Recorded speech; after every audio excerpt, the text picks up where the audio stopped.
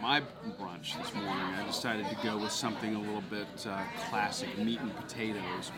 And they do their very own pastrami hash. And this is a fresh pastrami, poached eggs, the hollandaise, and they use a barrel-aged hot sauce in the hollandaise. So I'm going to do the same thing, get a nice perfect bite here, pop that egg yolk so I get the creaminess of that yolk, crispy potatoes, the pastrami.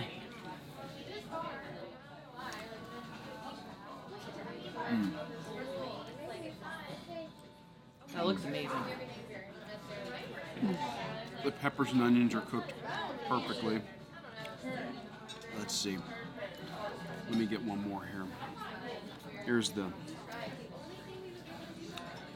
chunk of pastrami, crispy potatoes and peppers and onions, egg, pastrami. Oh my god. Look at that. Look at that. That's the perfect bite.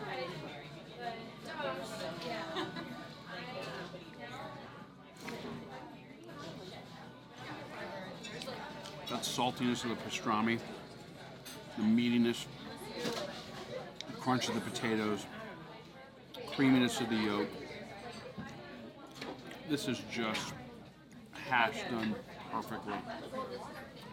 I'm a pastrami fan anyway, so I'm already inclined to love it, and them executing on this the way that they do puts it right over the top. The pastrami looks really tender.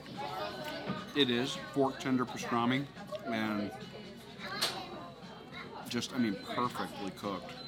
Everything here. So it's a win.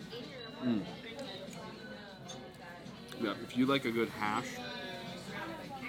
do not pass go. Do not collect $200. Get this dish, period.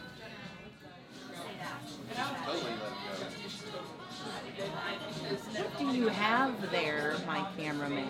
Well, while you went with something a little more sweet and spicy, I went with something a little more savory for my final brunch drink here today at the Wrecking Bar. And I went with their house Wrecking Bar Bloody, which is their take on a Bloody Mary, and I asked them for it spicy because they do something special with that.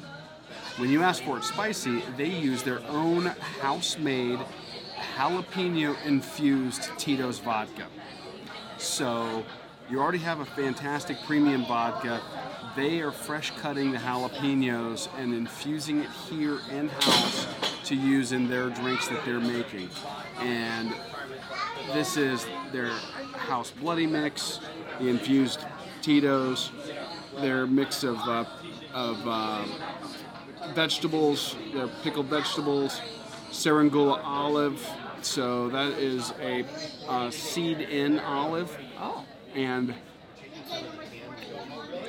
this is not a brined olive. Okay. Really quite good.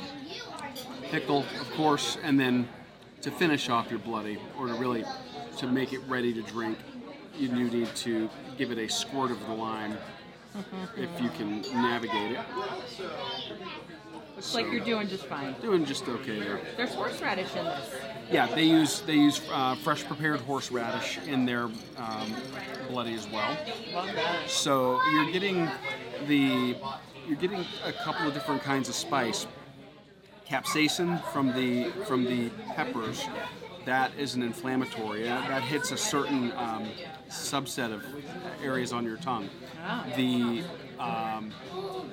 The horseradish is more similar, or the chemical in that is more akin to the chemical from when you're, say, cutting onions. So it's hitting a totally different set of receptors in your nose and in your tongue. So the spice kick's probably going to be pretty intense. I bet. Let's see. Let's have at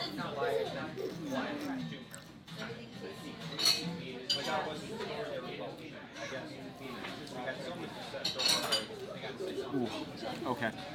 You get the tingle right in the back of your throat first, then it kind of comes forward.